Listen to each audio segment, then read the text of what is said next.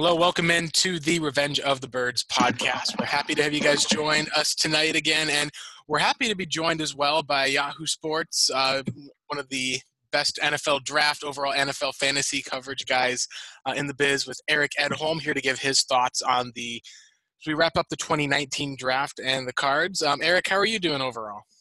I'm doing great. Thanks for having me on this show, and all this breathless anticipation about whether it's Kyler Murray or not. You guys can just rest easy now. Everything's cool. Yeah, it was only 3 months of just complete nausea on the part of Cardinal fans. But yes, thankfully we can move on now. Glad I could relive that for you. Yeah.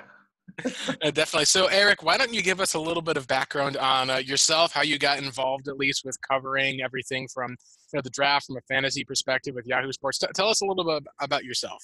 Yeah, well, I'm pretty old, so we'll have to take half the show. But yeah, no, I grew up in the Boston area. I went to University of Missouri for journalism. Ended up actually switching gears at one point. I thought I might want to be an English teacher, but got into the journalism business sort of a roundabout way. Worked at Sporting News for a couple years, and then moved up to Chicago and was at Pro Football Weekly for a number of years. And that's how I got up in this area. And I left for Yahoo Sports in 2013, left again in 2017, but now I'm back. That's kind of the truncated version of it, but I'll be focusing primarily on the draft, but doing some other NFL stuff as well, and maybe pitch hitting here and there on other projects. But it's going to be, I don't know, 80, 85, 90% draft, and you guys got to give me some story ideas for May and June, man. I might be a little dry here. Oh, that's great. That's great. Yeah. Hey, John, why don't you take the next question over here? Well, it looks like his connections at least is timed out for right now. He'll be back on shortly. So yeah, let's talk a little bit just with, now that we've gotten that background of, from a national perspective, with the 2018 Cardinal season effectively being one of the worst, the team seems to have hit the reset button in a lot of ways. What was kind of the national perception of the Cardinals, at least from what you've seen, kind of leading up to this 2018 draft? I think it feels like 5 years ago that Bruce Arians was the coach. I mean, it's crazy to think that, not that much time has passed, but, as competitive as they were down the stretch without Carson Palmer, that feels like ancient history now. And last season was such a disappointment, obviously, and, on every element offensively. Obviously, Steve Wilkes' 1 year experiment ends ingloriously. So, I felt coming into this offseason, before we knew Kyler was the guy or any of that stuff, I just thought, wow, Steve Keim's got a lot on his plate here. He's got to get this head coaching hire right. He's got the number one pick in the draft. They've got to supplement 3 or 4 positions in free agency, and they've got to make some good decisions here. So it's been kind of a fascinating turn of events, and Cliff Kingsbury was not on my radar to begin with, but I don't necessarily think it's a bad choice. It's just it's a gutsy one, and so obviously the Kingsbury-Murray tandem, I think, has a chance to be either, a paradigm shifter or another reset. I mean, it doesn't, that's kind of the feeling, is that it's going to be one of the polar opposites. So, I'm fascinated to see how it turns out, but Murray is, we haven't seen too many with his combination of skills and size and everything. So it's a fascinating chemistry experiment. Eric, I want to quickly touch on the last couple months in regard to Josh Rosen, what took place, Yeah. The national perspective with regards to him and how the Cardinals viewed him. He was 4th quarterback taken last year. Blake and I have talked about it. They seemingly had Baker Mayfield, Josh Allen ahead of them, ended up trading up for Rosen. Is there a possibility that the Cardinals maybe obviously overvalued Rosen compared to the rest of the league, how far he could have fallen had they not traded up for him last year? And then clearly there wasn't a market for him this year, and that could be partially on Steve Keim for not making him available until too late. But you just think about all the teams that have quarterbacks now. I don't think the market was what maybe the team thought it would be. Is the perception around the league that Rosen is just kind of an average guy?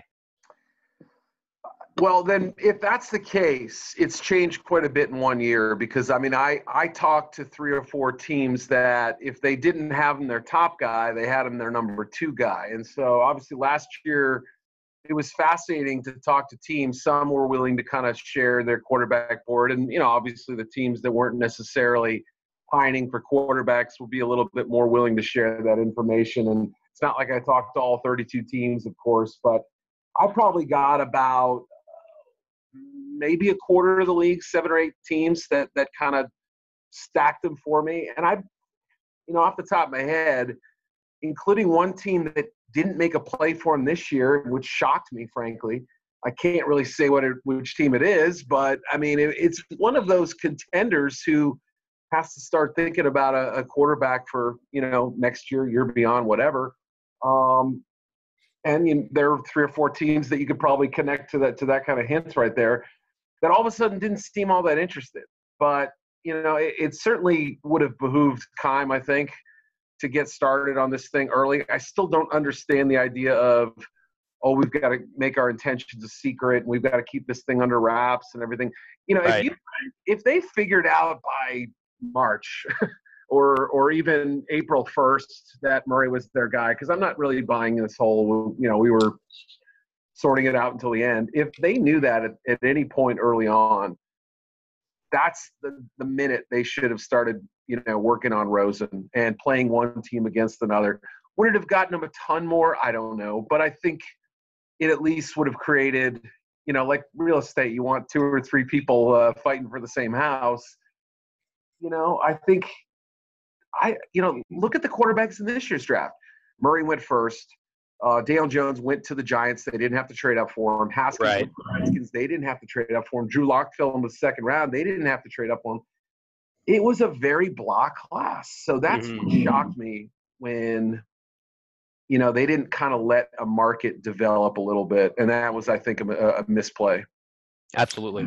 Yeah. Let's talk a little bit about Cliff Kingsbury, because we've seen mixed success with guys going straight from the collegiate ranks to the NFL ranks. Obviously, there's some great examples. A lot of them were, before the 2010 started, at least outside of maybe the momentary success of Jim Harbaugh. Chip Kelly sticks out.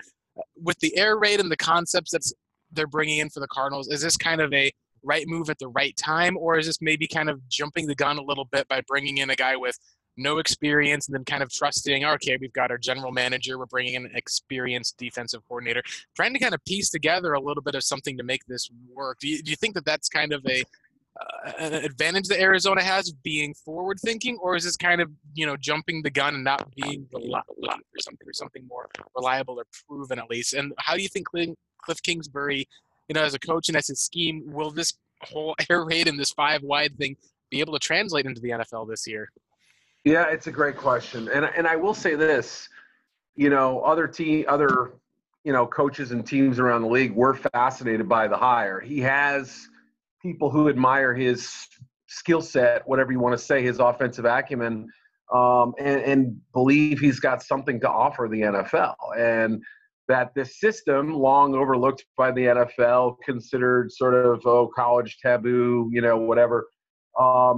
Chip Kelly, for as mediocre as his record was after that first season, look, he's kind of opened the door for a lot of this stuff and other people as well. But I mean, really, he was maybe the one of the first guys to kind of get people to rethink how offensive schemes in the NFL should work. And, let's spread it out and let's use more shotgun and let's do all these things. And so, I don't see why the system can't work. In fact, it wouldn't stun me if they have some short-term success.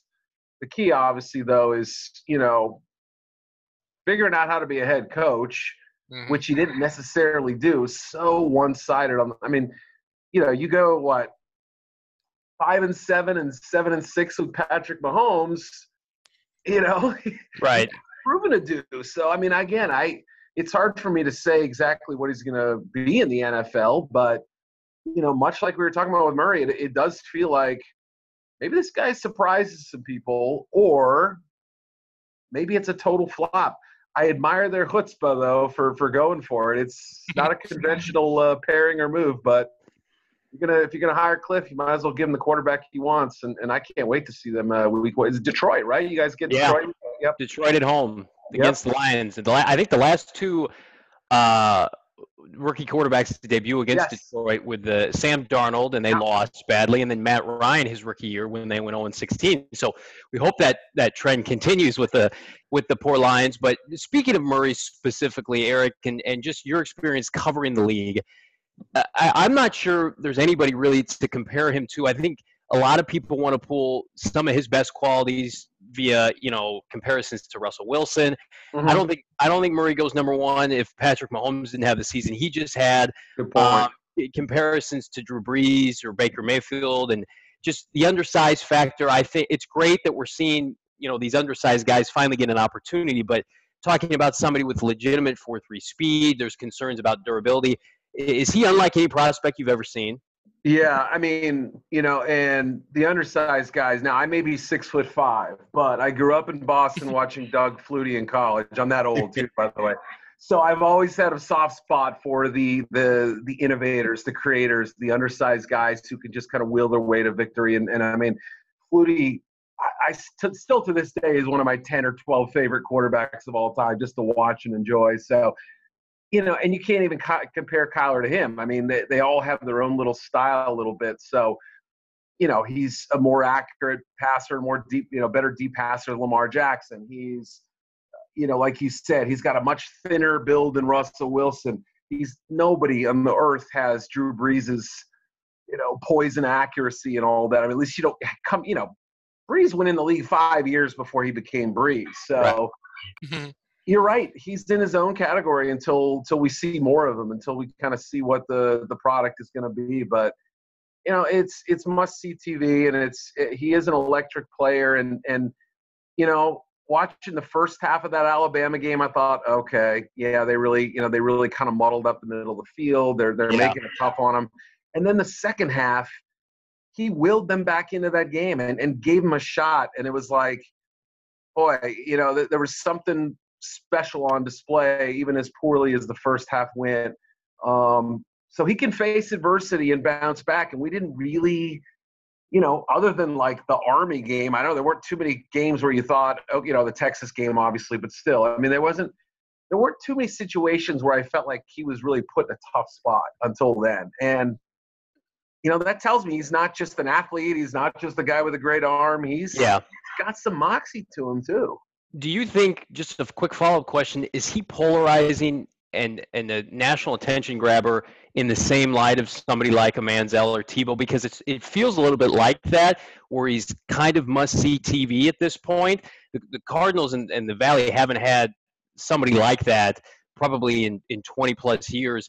And I get a little bit of a sense. I saw this today on NFL.com, the auction site, and his helmet was going for like $1,700, and then the rest of the rookies signed a helmet all together, and their helmet was like $1,300. And so it just feels very different than any player they've ever had before.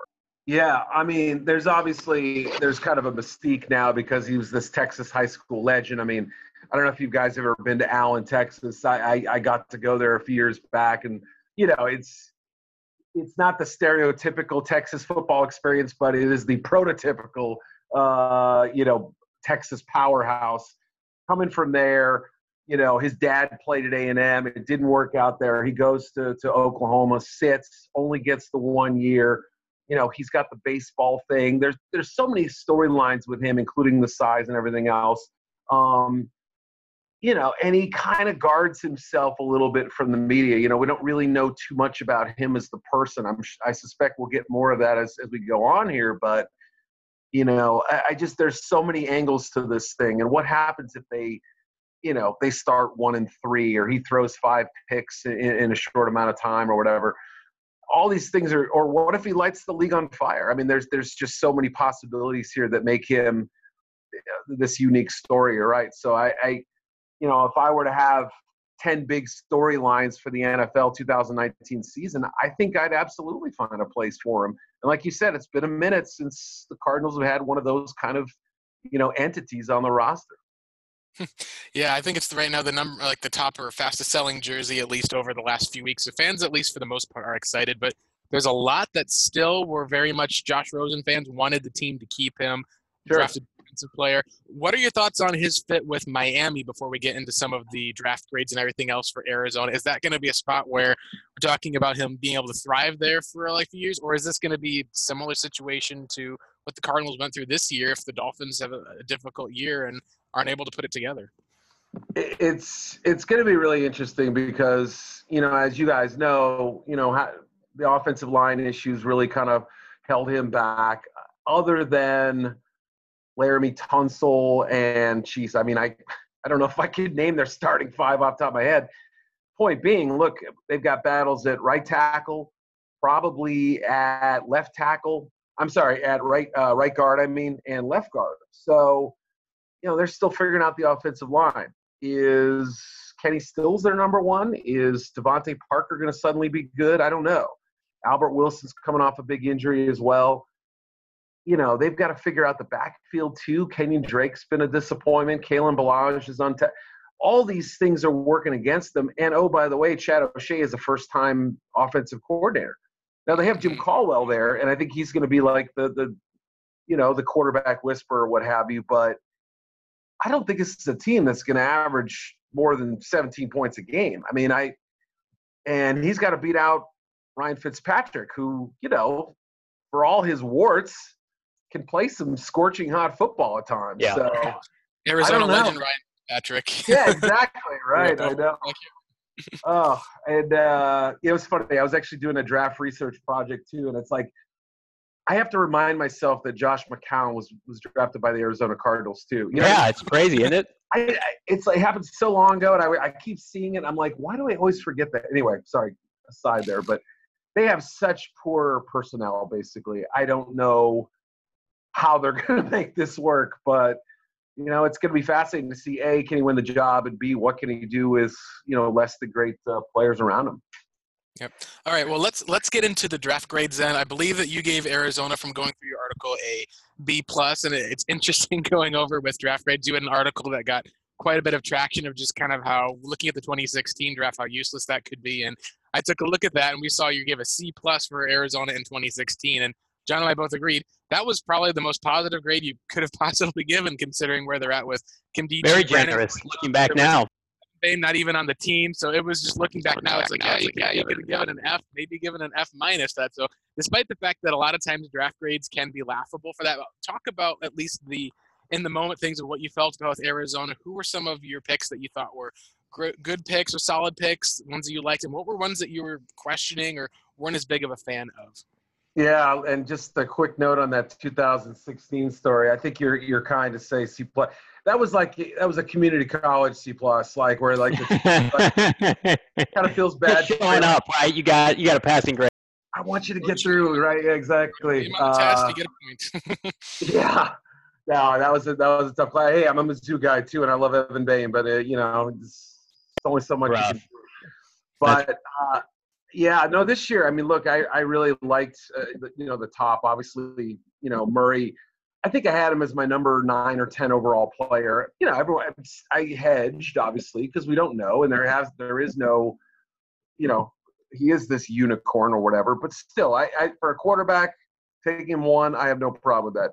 But Byron Murphy is one of my favorite players to watch in this. Favorite, defensive back certainly. As long as they're not asking him to play press man corner, he's still young, and I think he'll have some growing pains this year. But still, I really think this is a great 2 or 3 year pick, and I just believe that he's got a little bit of dog in him. He's got some really natural instincts. He can kind of bait quarterbacks into throwing his direction a little bit. So he's got a little bit of a riverboat gambler element to him. That was, for the value alone, one of my favorite picks. I mentioned the Boston connection, so hard for me to say anything bad about Zach Allen, but I really think that was a pretty darn good pick at that point. I like that pick, just, apples to oranges, but I liked it better than Andy Isabella. I guess another regional connection for me. But, Isabella, if they scheme it right and get the ball in his hands in creative ways, I think it's going to be good. But he was really fighting the ball at the Senior Bowl. I don't know how natural his hands are. I watched the Georgia game. He torched the heck out of him. He's a blur out there. but I wonder if he'll ever graduate to that more, complete receiver. Now, in this system, that may not matter. He may just be like big play guy, and that's fine. But I thought there were maybe better values, and I'd have to look and see what offensive linemen were available at the time. But, that's a position that I thought was overlooked. So, yep. You guys probably were as excited as anybody for Hakeem Butler to fall deal. Absolutely. If you took him at 62, it may not have even been that big a read. Like at that point, like, cool, all right. So take Isabella out, pick 103, and maybe things are looked at a little bit differently. Yeah, flip-flop him, exactly. So the center from Georgia, too, I thought he was, first of all, he was, I believe, first-team SEC. So a lot of respect for him, but it never really translated to the scouting community. I felt like maybe they were just a little leery about his power and size and all that, but I just felt like he was a pretty good player in college. I didn't get to see the kid from Oregon State. The Temple DN, though, I know we're forgetting somebody. Who did I leave out? Oh, we're talking about Deontay Thompson. Yep, and Keyshawn Johnson. Right. Yeah, I mean, God, they had a lot of picks. So, yeah, obviously getting depth was great. And Deontay Thompson, look, I wasn't wild about him, but I still had him in my 50 to 60 range. So where wow. Bama safeties, Oh, right. I mean, so adding depth there as well. I mean, for the most part, if they're going to do this 5-wide thing, you got to get a lot of guys, a lot of depth. And if you're going to, I understand David Johnson could be one of those guys in certain packages and whatever, but I'm fascinated to see what they do with Christian Kirk because I loved him coming out. Yep. I don't know how do you guys see those wide receiver positions sort of working out? Well, Blake and I have talked about it. They're going to run they're going to be a lot of 4 wide. I don't know how much they're going to utilize the tight end position. We talked about it in the previous pod where they don't necessarily call their inside receivers slot receivers under Kingsbury. They're inside receivers.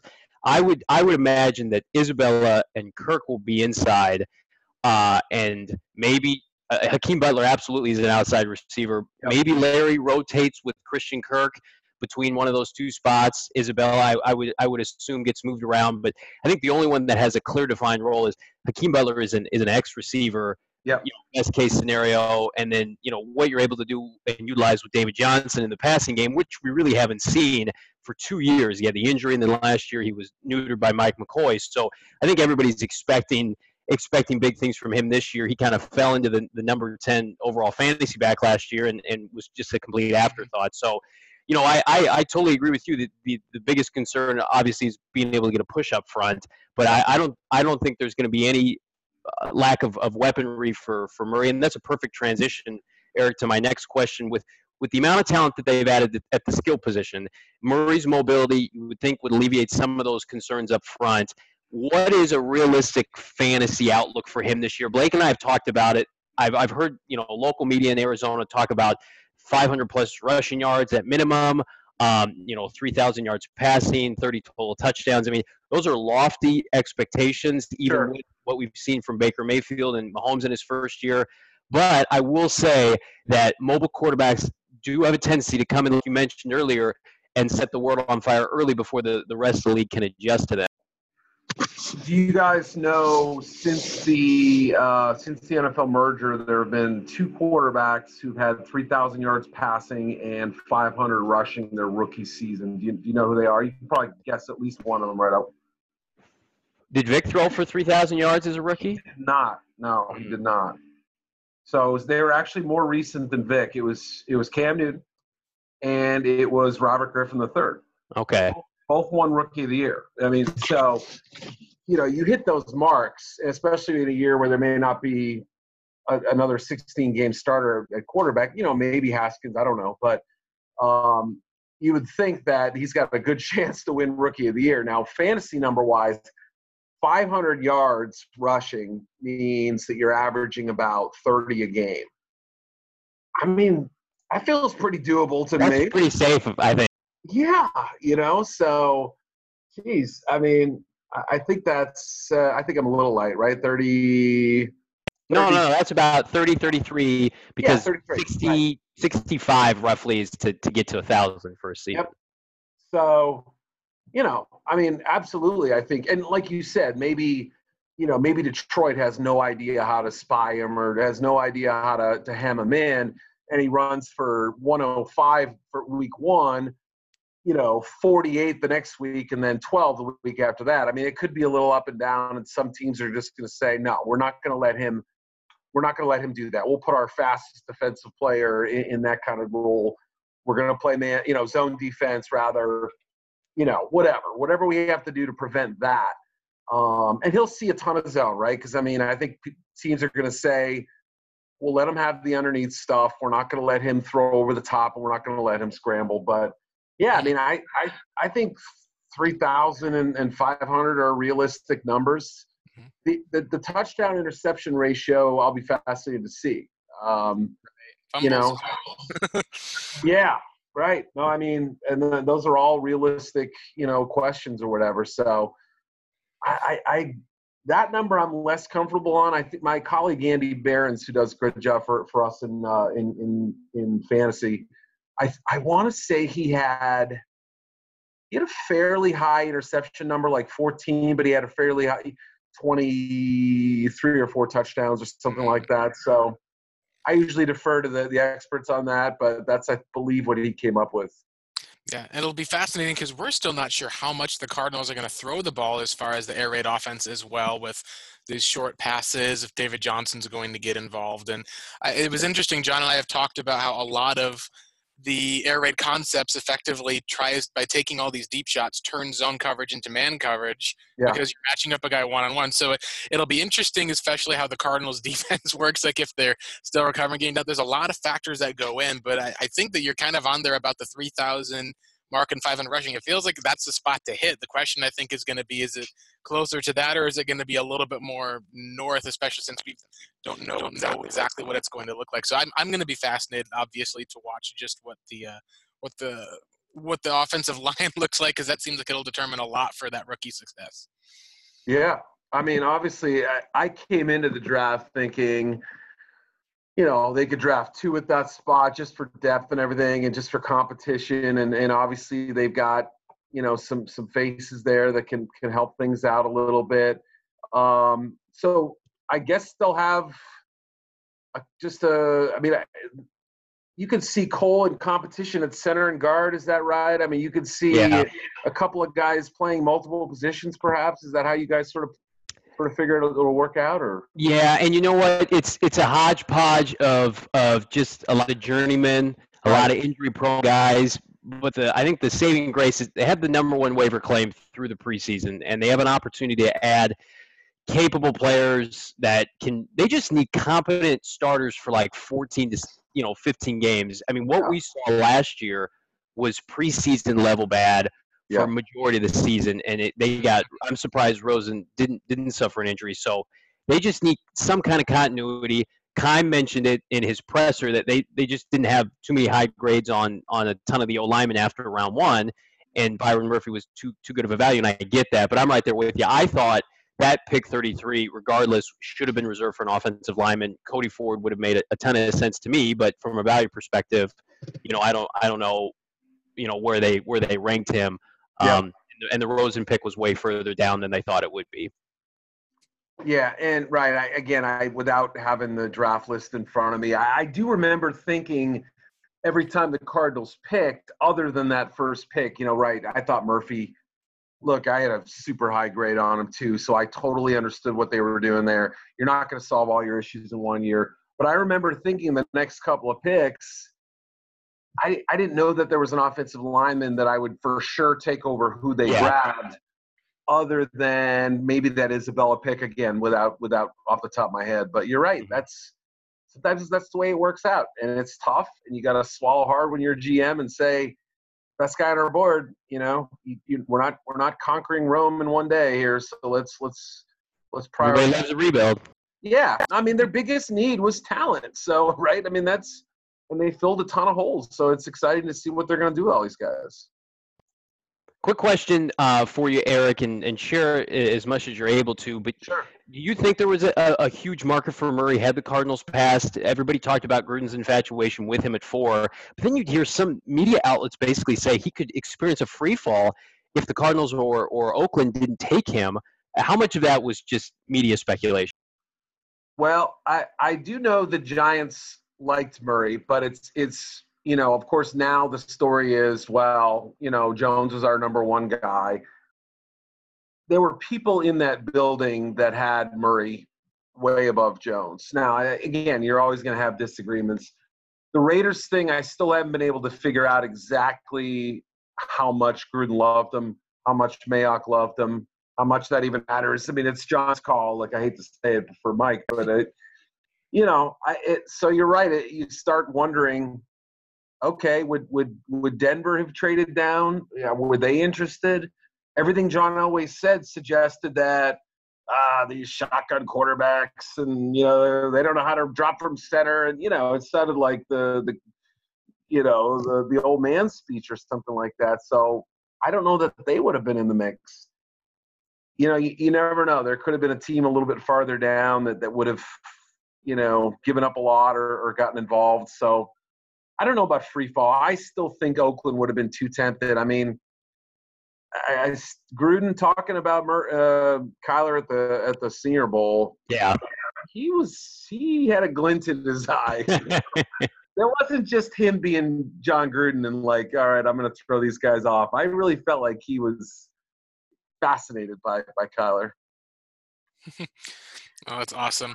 Yeah, so overall, I think we're obviously as Cardinals fans hoping that the first game of Kyler's career ends up being a little bit more like a Cam Newton, at least with the 400 yards passing versus Russell Wilson, I think it was like under 200 yards passing and against you guys, right?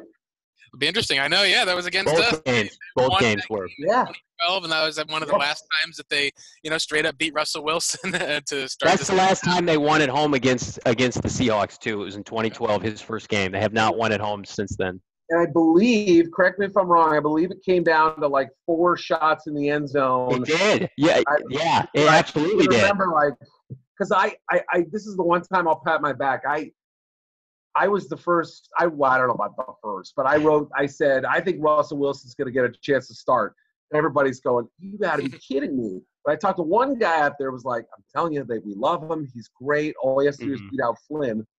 Matt Flynn, right? Right. So, I hate to admit it, I was kind of rooting for him to win that game, rooting for the story a little bit, But it was just, I remember miss. I thought, oh boy, this. They still won like 11, 12 games that year too. I know. It's crazy. So they both Newton and Wilson. I forgot about that. Yep. And they certainly showed them up the next time they played at 58-0. So I guess that's just how it goes sometimes. So anyway, that's kind of part of what we're looking for. So let's kind of wrap up everything with what's kind of the expectation that you think Cardinals fans should have post-draft. Again, we kind of talked about a little bit ago, the whole part of what we thought the Cardinals needed to do was infuse talent. I think it's probably at least a 2-year process before you're getting into a comfortable spot. But how do you feel like as we kind of wrap up today with where you feel the Cardinals are, what fans should be kind of expecting at least? Because all I think that John and I have talked about is, hey, we may not win as many games this year. Maybe they have a little bit more optimism in the outlook. But if they're watching just the drudgery of losing 30-9, 41-7, all those games last year. So many blowouts last year. We're just hoping to make football. We're just hoping that football is going to be fun again in Arizona. Is there anything at least that you can say that the Cardinals fans can expect beyond maybe a more exciting or dynamic offense, at least, that you would be looking forward to? Yeah, I mean, obviously that's number one, right? What is this system going to look like? Can Kingsbury coach? I mean, we didn't really get to see him, on that same kind of level in college or whatever. But, obviously starting out is what are they going to be? What are they? I guess they have Detroit, and then is it Baltimore? I'm trying to remember what the next game is. Yep, that's correct. Yeah, a couple of tough games early. Is this team going to be, like you said, more competitive? Are we going to see them lose, 35-27 instead of 35-14? And to me, that's still a sign of progress. I don't care what says. I mean, look, if you're in games, if you're in those one-score games, you have a chance. One fumble, one special teams play, one whatever. But yeah, there was just such a malaise. It was such a, after that Bears loss, I remember watching that game, and Rosen gets his shot. It was odd timing, but right, forget that for a minute. I thought, okay, well, this kid, he's going to have a chance here, and it almost felt like there was just never any excitement last season. So that'll obviously be there. How good is this defense? I don't know. I mean, they're obviously kind of switching schemes again, and I'm a big Chandler Jones fan. I told you I like Zach Allen. Can Hassan Reddick kind of bounce back? Does Terrell Suggs have anything left in the tank? Is Patrick Peterson still in the picture? I mean, I don't know. There's so many fascinating questions, but a lot of former first, second, and third round picks on that defense. So I don't know if it'll be, one of the 5 best units in the league, but it should be pretty competitive, I would think. Yeah, you'll have Suggs versus the Ravens, and then Kyler versus Lamar week 2, like you said. So it'll be great. Well, we got just about 3 minutes left or so. So let's go ahead and have you wrap up. Just go ahead and plug yourself, Eric, for where your work is done. Again, we already talked about your awesome 2016 draft grades article. Do you have anything else that you're working on, or just that you'll be having, or where they can find you? Yeah. So following up on the the kind of dreary theme that I established with that 2016 look back. I'm looking at the worst draft classes of the century. So back to 2000, and I've been doing a lot of research on this. And so I will say that 2016 Cardinals group is in the mix. I haven't picked a final group yet. I believe the 2002 draft class is also possibly in the mix as well, but I've got it down to about 50 or 60 classes. Hope to narrow it down to 10 by Monday and write that up. So again, I'm not as negative a guy as these two stories make me seem, but every now and then you got to talk about the bad stuff. So it's actually been fun writing and kind of looking back and, oh my God, this team missed on this guy, or how did they make this trade, or whatever. It's crazy. You forget quickly how bad some of these draft classes were, and I probably gave them all B pluses at the time. So awesome. Well, thanks. It was a great interview, Eric. You're awesome interview. Appreciate all that you did so much. Thanks, Eric. Thanks again so much. Thank you, guys. Good talking to you, and hopefully you catch up down the road. Yep. Definitely. All right. See you, fellas. Take care.